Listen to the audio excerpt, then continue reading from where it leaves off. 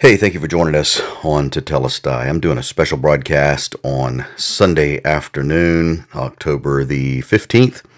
It is 4:35 in the afternoon Eastern Standard Time. Unless you've been living under a rock, you know the world has changed a great deal in the last week. On Saturday, October the 7th, Israel was attacked viciously, demonically, barbarically by Hamas terrorists. They were caught off guard. Hundreds and hundreds of people were slaughtered. I think the death count now is over 13 or 1,400. Numbers of them taken captive and taken back into Gaza, brutally murdered women, children, babies, elderly people. As one Israeli said, this makes Hitler's gas chambers look like kindergarten, kids' play. It took place on the 50th anniversary of the Yom Kippur War. It was the end of the celebration of the Feast of Tabernacles. It was the beginning of Simchat Torah, which was the 8th day of the feast.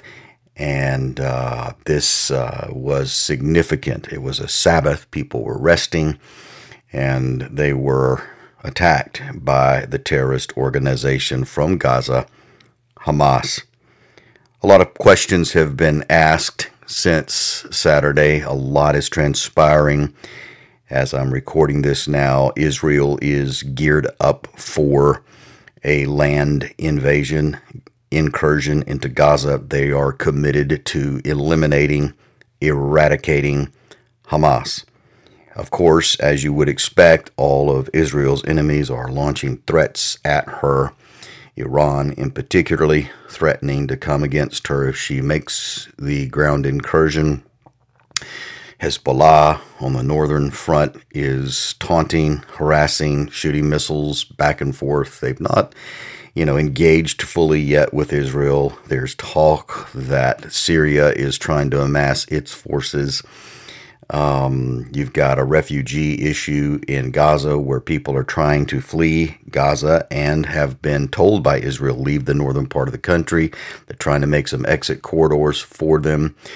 There is a great deal of fake news about what has been done, what's going on over there currently right now. One of the things that is really important, if you're going to get any news, try to find somebody that's local there, who is, from my perspective, a believer, and who can give an unbiased, honest account of what's happening on the ground. I found out very quickly when my family and I lived overseas in a third world country in Central America, the news as it was reported here about what was happening down there or in other places that we were familiar with is completely twisted, and it is most of the time 90 to 95% inaccurate.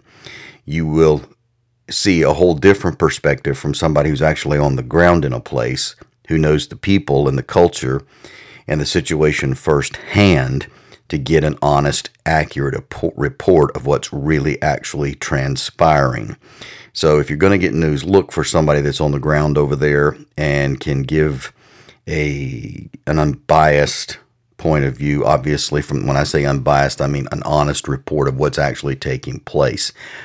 And you don't want to get it from Al Jazeera. You don't want to get it from, anybody that's a Muslim, obviously, because you're certainly not going to get anything honest in that perspective either.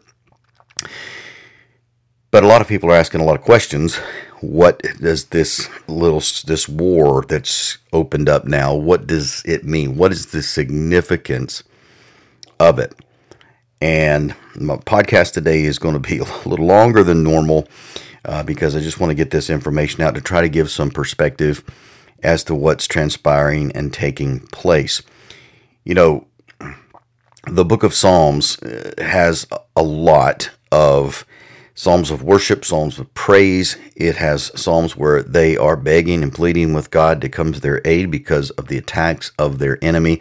Many times the Psalms are recounting the mighty supernatural acts of God defeating their enemies in the past and reminding the children of Israel of God's love for them and his protective power over them. Psalm 83 is a psalm that is one of that kind. It is a psalm of praise, but it is a psalm praying to God, asking God for his protection from the enemies that surround Israel. Now, some people like to say this psalm is a prophecy of some sort of a war that is going yet future at the time of the writing by Asaph. That's going to happen to Israel. I don't see any indication here that this is prophetic. I see Asaph is remembering and recounting God's acts on behalf of the children of Israel to protect them from their enemies, and how God has destroyed all the enemies that surrounded them and threatened their existence. Now, it may not be a prophecy of a future war, but it certainly is a pattern, as we've talked about here in the last few weeks in the Torah and the writings and the prophets. There are patterns that are shown to us. There's a pattern here where Israel is surrounded and she is attacked by her enemies who want to completely, totally eradicate her from the face of the earth. What's happening today is not new. It has been around since God chose Israel to be his people. In fact, the disdain and assault on the people of God has been around since Genesis chapter 3. And so we should not be surprised at what is taking place today. But just listen to the words of this psalm in Psalm 83. Take a little sip of coffee there. Asaph says, God, do not keep silent. Do not hold your peace, O God. Do not be still, for look, your enemies make an uproar. Those who hate you lift up their head. Now again, ultimately, because Israel is God's people, and God has made promises to Israel that go back thousands of years, God does not break a promise, and Israel still has a place and a part to play in God's redemptive plan. Paul makes that very clear in Romans 9, 10, and 11. You cannot escape that reality. It's just there. But when you attack her, you're attacking him. Okay? So you make sure we're very, very clear about that. They make a shrewd plot, he says, against your people, conspiring against your treasured ones. Come, they say, let's wipe them out as a nation. Let Israel's name be remembered no more. This is the goal of the terrorists. This is the goal of Islam, to eradicate and remove the Jewish state and the Jewish people from this planet. For with one mind they plot together. Against you do they make a covenant, the tents of Edom and the Ishmaelites, Moab and the Hagrites, Gebal, Ammon, and Amalek, Philistia with the inhabitants of Tyre, even Assyria, which is now modern-day Iran, has joined them, becoming a strong arm for Lot's son. Notice that the Assyrians, where modern-day Iran is a strong arm for Lot's sons. It's a strong arm for these nations. It's backing them up. It's giving them support militarily, financially, morally, spiritually. Then he goes on to say, do to them as you did to Midian, to Sisera and Jabin at the Kishon River, who perished at Endor. They became as dung for the ground. Make their nobles like Oreb and Zeeb, all their princes like Zebah and Zalmunna, who said, let us take possession of the pasture lands of God. My God, make them like tumbleweed, like chaff before the wind. As a fire burns a forest, and as a flame sets mountains ablaze, so pursue them with your tempest, and terrify them with your storm. Cover their faces with shame, so that they may seek your name, Adonai. Let them be ashamed and dismayed forever. Let them be humiliated and perish. Let them know that you alone, whose name is Adonai, are El Elyon, the Most High, over all the earth. This is certainly an applicable psalm for today, because again, here the psalmist tells us that Israel is surrounded by enemies all around her, and just like today. And these enemies only want one thing. They want Israel wiped out, They want Israel's name to be remembered no more. They've entered into agreement. They've entered into covenants with each other. They are committed to that very end. Now, as I said, the history of the war against God's people goes back to Genesis 3. When Adam and Eve sinned, God cursed the serpent, and God told the serpent, Satan, that he would make a very special promise. Through the woman would come seed. That's right, the seed of the woman. He will crush your head. You will bruise his heel. He, singular, Jesus, the Messiah, would crush the serpent's head. From that moment on, any progeny that came forth from Eve and then down the line that sought after God, Satan had a target on their back. Very first brothers, Cain and Abel. Cain was unrighteous. Abel was righteous. Satan did not know who the promised seed would be, so he knew righteous Abel was potential, so Cain killed Abel.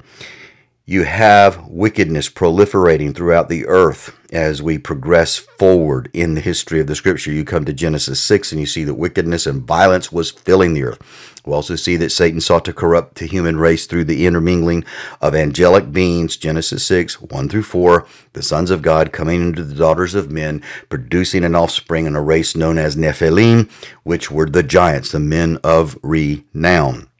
And again, this proliferation, this corruption that entered in, that brought judgment on those angelic beings, as well as judgment ultimately 400 some years later on the earth through the flood in Noah. This was a designed plan of the enemy to corrupt mankind, to stop the seed from coming. Well, as we move beyond the flood, after Noah and his family exit the ark, Genesis chapter 12, you have God picking a man. God basically, we are told in the book of Deuteronomy that God basically disinherited all the other nations, and he made Israel his inheritance, the one nation out of the earth. He chose Israel to be his people, and he did that with a man from right in the midst of the paganism named Abram. And Abraham, he would be God's chosen man. Genesis 12, 1 through 3, God makes some very specific promises to Abraham. He says, Then Adonai said to Abram, Get going out from your land, from your relatives, and from your father's house to the land that I will show you. My heart's desire is to make you into a great nation, to bless you, to make your name great, so that you may be a blessing. My desire is to bless those who bless you, but whoever curses you, I will curse. And in you, all the families of the earth will be blessed. Now, there are three distinct calls in that passage of Scripture. There is a personal call to Abraham to follow God. There is a national calling that God gives to the nation of Israel. And he gives it through Abraham. There's a land that he's going to give him. And that nation has a purpose. That nation has a purpose to be a blessing. And there is a calling through that nation that's going to go out globally. A global calling for all the families, all the nations of the earth to be blessed. Abraham, to Israel, to all the earth. Three distinct callings. And God is going to give Israel a land. Now, we should not be surprised that Israel and Jerusalem are the focus of the attention of the world. God told the prophet Zechariah in Zechariah chapter 12, verse 1, the prophecy of the word of Adonai concerning Israel. Thus says Adonai, who stretches out the heavens and lays the foundation of the earth and forms the spirit of man within him.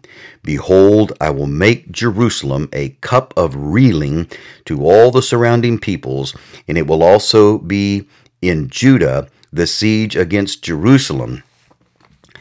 And it will happen in that day that I will make Jerusalem a burdensome stone for all the peoples, and all who try to lift it will be severely wounded, and all the nations of the earth will be gathered together against it. We should not be surprised that Israel is the focus of attention, because God said in the latter days this would be what would happen. All the focus of the earth would be upon that part of the world. This is why, when this attack started, Abraham is called. And of course, Abraham, Isaac, Isaac has Jacob. Jacob has 12 sons. 12 sons go down to Egypt. They grow, they multiply, they become a great nation in Egypt. Pharaoh becomes fearful. He knows the stories of a deliverer, and ultimately Moses is born. He destroys all the firstborn. Moses is preserved. Moses is eventually called by God to go and deliver the people of Israel out of the land of bondage. Takes them through the Red Sea, and then on the way to Mount Sinai, they encounter an individual, a king, that is going to play a very special role in the hatred of Israel. His name is Amalek. Now, it's interesting, in the Hebrew, the word Hamas means violence. Now, I know the term Hamas for the terror group that's across it has significance to them, but literally Hamas in Hebrew means violence. Now, it's a fitting name. Last weekend, they took young men, women, little children, even babies, the elderly, and the frail. When the children of Israel were coming out, headed toward Mount Sinai, the Amalekites, when they attacked them, did just exactly that. They picked on the weaker ones who were trailing behind, the children, the infirm, the elderly, and God did not forget that. There's the same spiritual hatred today. The same spirit of Amalek. It is a spiritual hatred. It is a demonic hatred. It is in the spiritual realm. This same spirit raises its ugly head again today, and it has raised its ugly head throughout history against the Jewish people. We are not, as the Apostle Paul said, fighting against flesh and blood.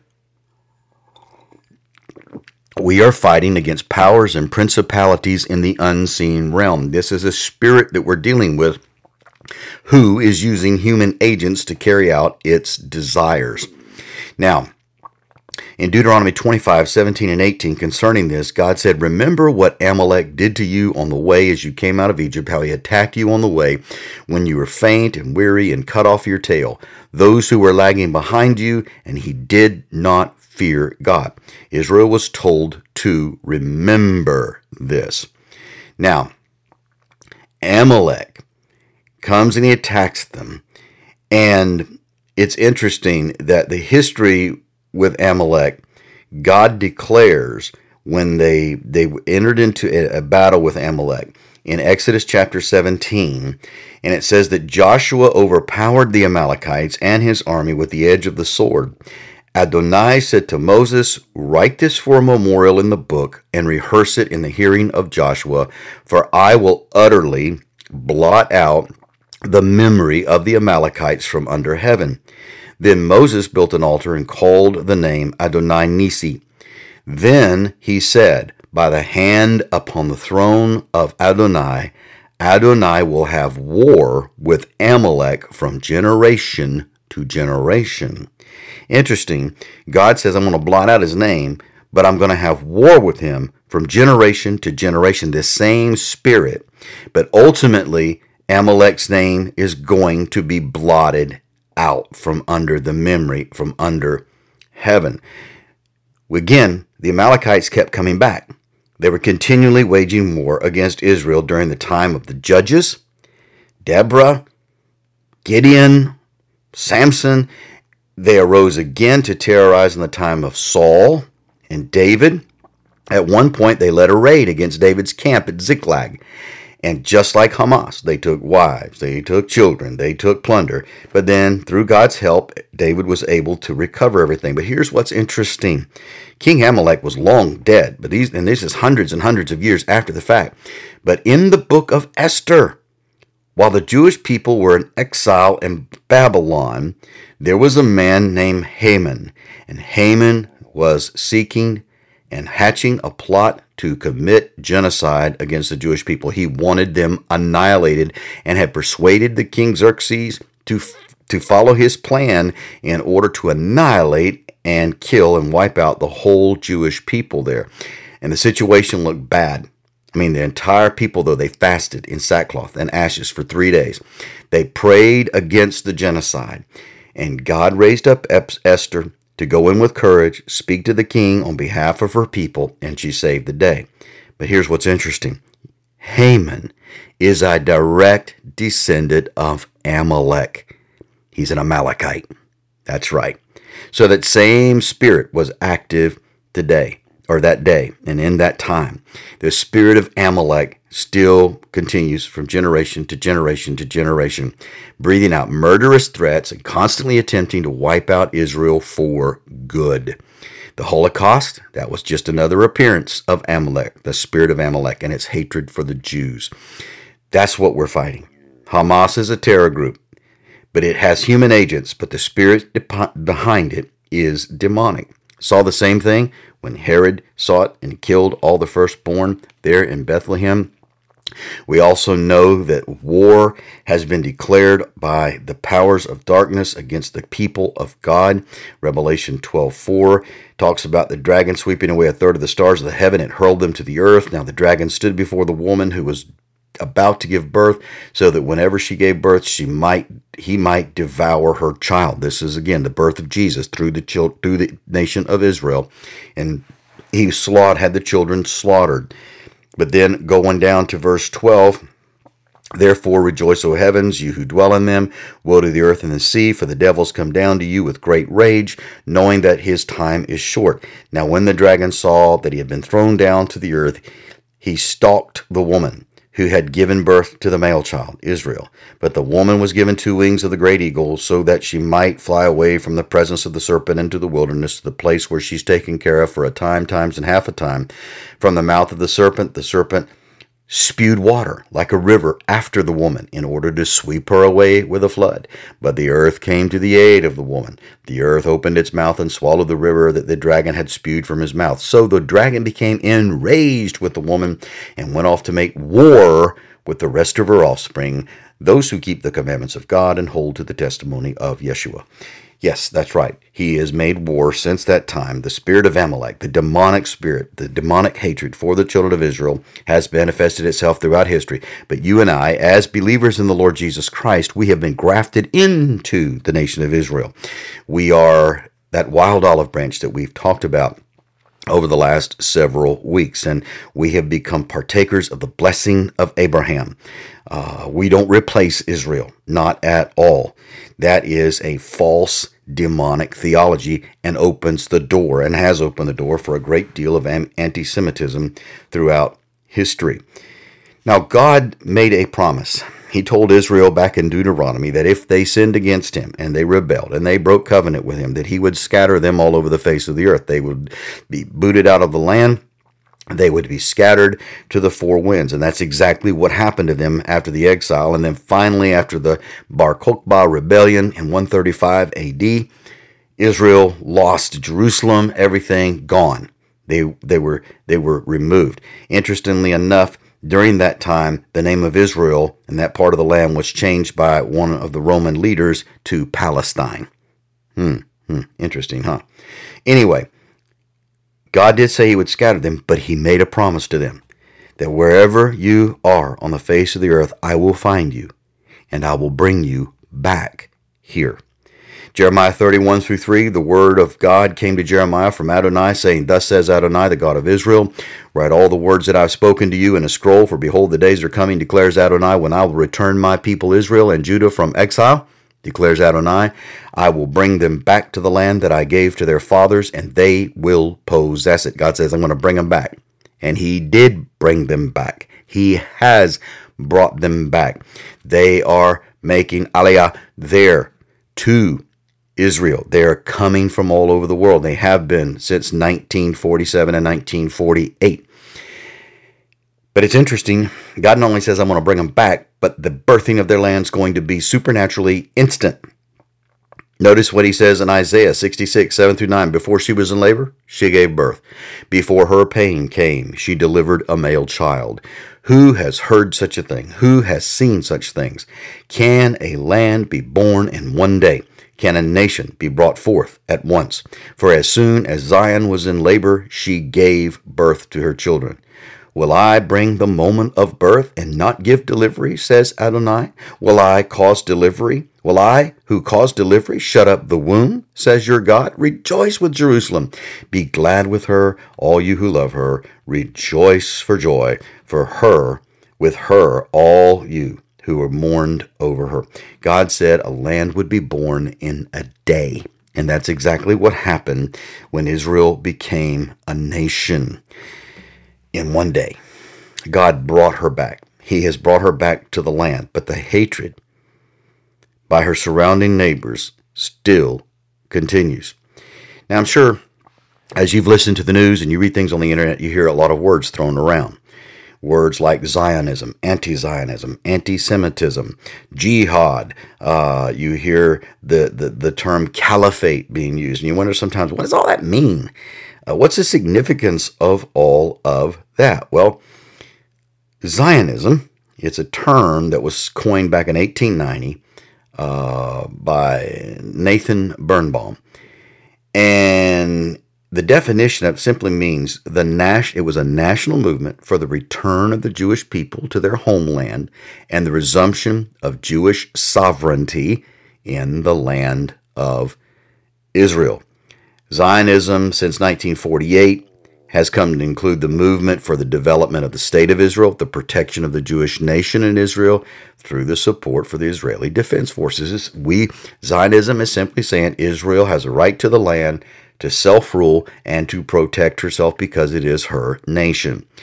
Anti-Zionism is against that. People are against them having their own land. They're against them having their own rule. They're against them having their own nation. Semitism, anti-Semitism is the same thing. It's simply Jew hatred. And that has had that's been around every century in all over the world. You can find it.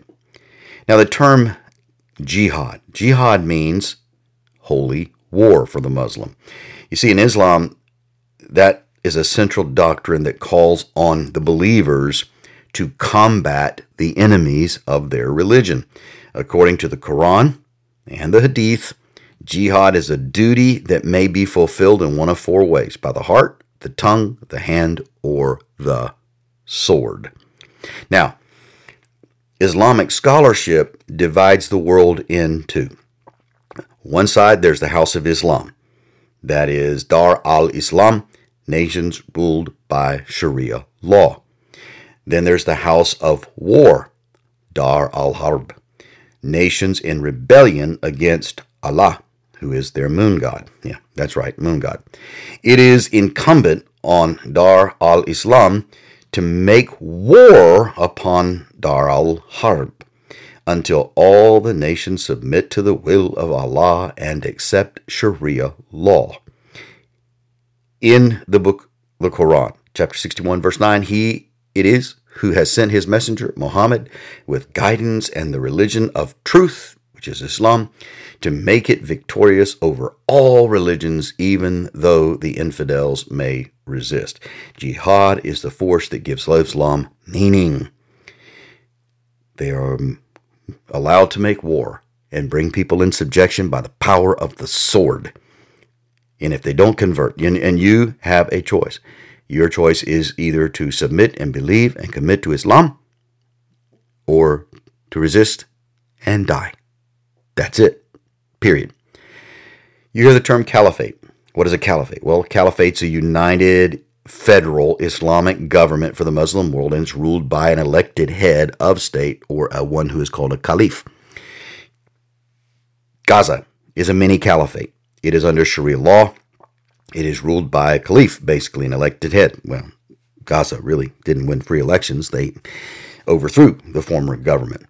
But again, this is what you're dealing with here in Gaza, a caliphate that is ready to make jihad, war against the Jews, and eradicate them from the face of the earth. Now, anti-Semitism has been around since, again, forever.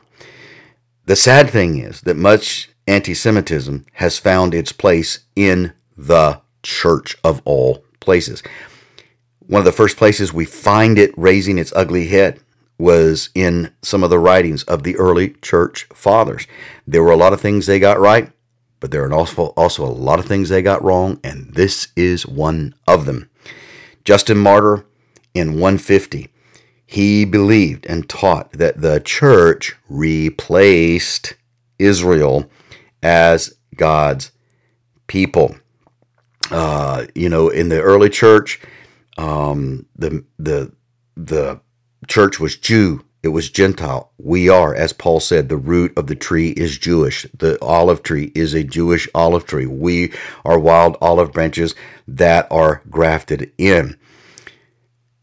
There were, the Council of Nicaea under Constantine's oversight, formally disconnected Christianity from its Jewish roots and from Christian theology, from practice, by separating the celebration. One of the things was of Easter from the celebration of Passover. Justin Martyr, when he had his dialogue with Trypho the Jew on the heels of the Bar Kokhba uprising there in Israel, first called Palestine, as I said, in 135. It was published, and Justin made a strong case from his perspective for a new Israel, a true Israel, who was replacing biblical Israel, or what is known as supersessionism. And that is church supersedes Israel, which is not true.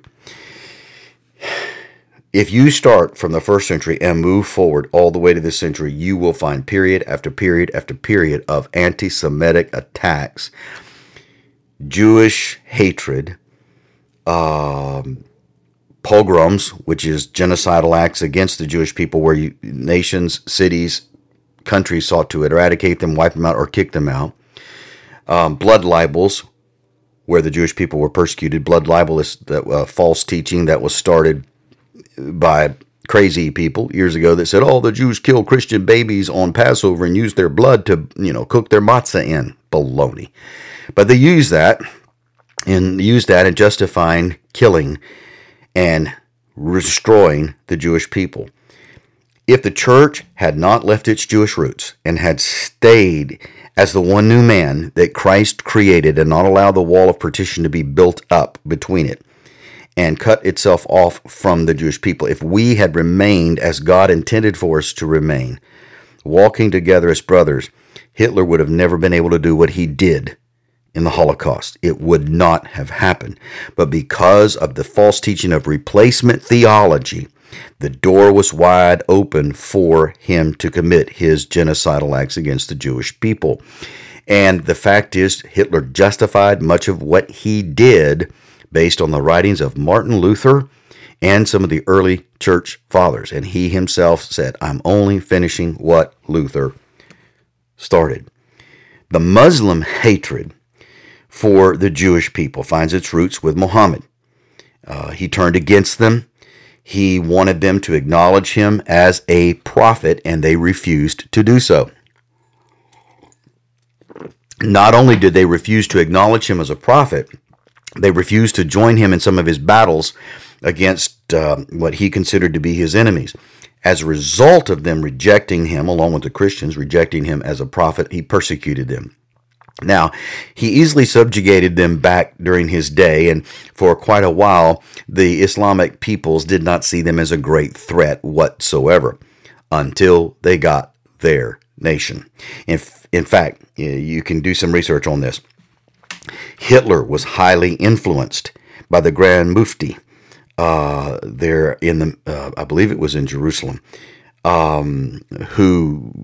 Hitler read a lot of Islamic writings. Again, it was anti-Jewish, it was anti-Semitic, certainly a lot of Jew hatred in the Islamic writings.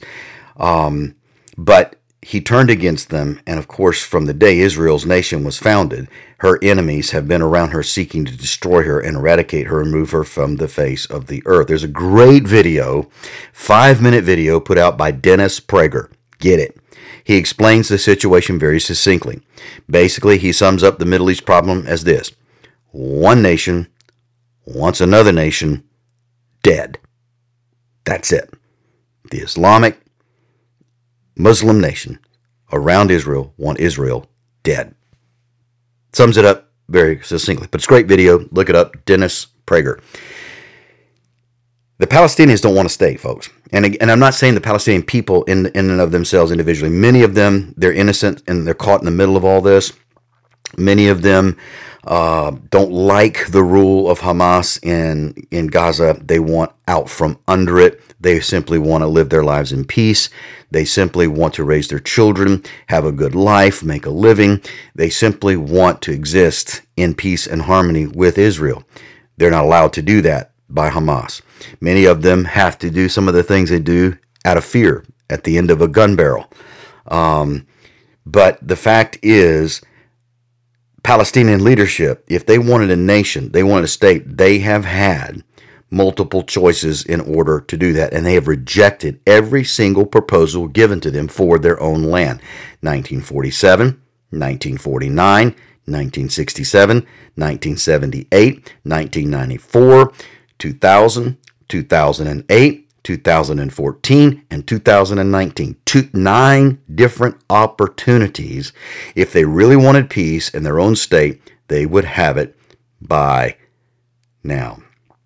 You must understand, this holy war, they are going to settle for nothing less than the eradication of the Jewish people and the nation state of Israel.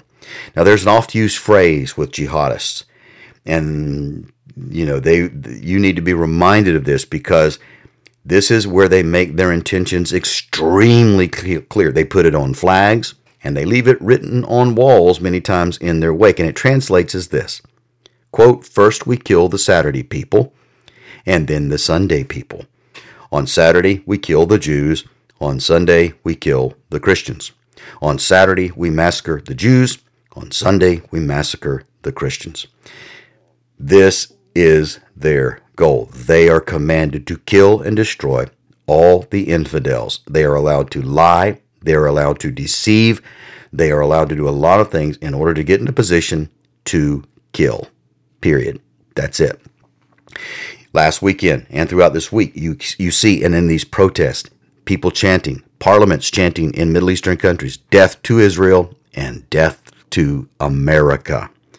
Because they see us, as you've heard before probably, as the great Satan. They are commanded to do jihad.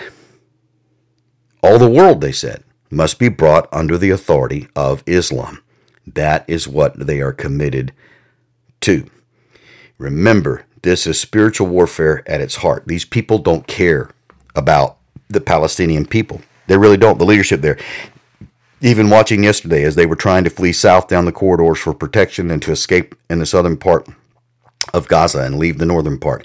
They were putting up blockades, trying to keep people from leaving. They don't care. They don't care about one another. Look at all the Arab states in the Horn of Africa and in the Middle East. I think it's over 20 of them, 21 of them maybe. Not one of them have agreed to open their borders up to receive any Palestinian refugees. Not one. That ought to tell you something. They don't care. These people are fodder for these terrorists. They're fodder for Iran. These are proxies for Iran, ultimately. And because Iran wants Israel eradicated, and they're willing to use Hezbollah, they're willing to use Hamas, they're willing to use all these other terror groups in order to accomplish their goal, the destruction of Israel. They simply stand in the background, fund it, help plan it, but they don't want to get their little fingers dirty, at least not yet, because they will. Eventually, the scripture says so, and they will be destroyed in the process. This is really spiritual warfare at its very heart. The adversary, Satan, hates the Jewish people. So where's all this headed?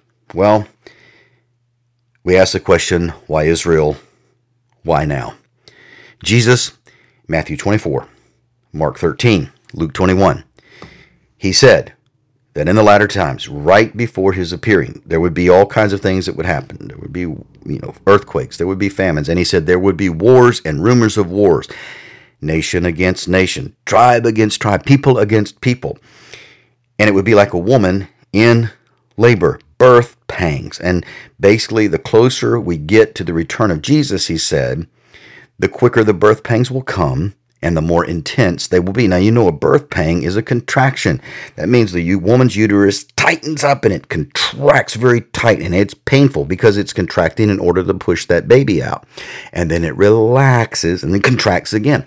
Well, the closer we get to the birth of a child, the more rapidly Those contractions come, and then boom, they relax again. Well, the contractions, and last weekend was definitely a contraction, and right now what's happening is a contraction.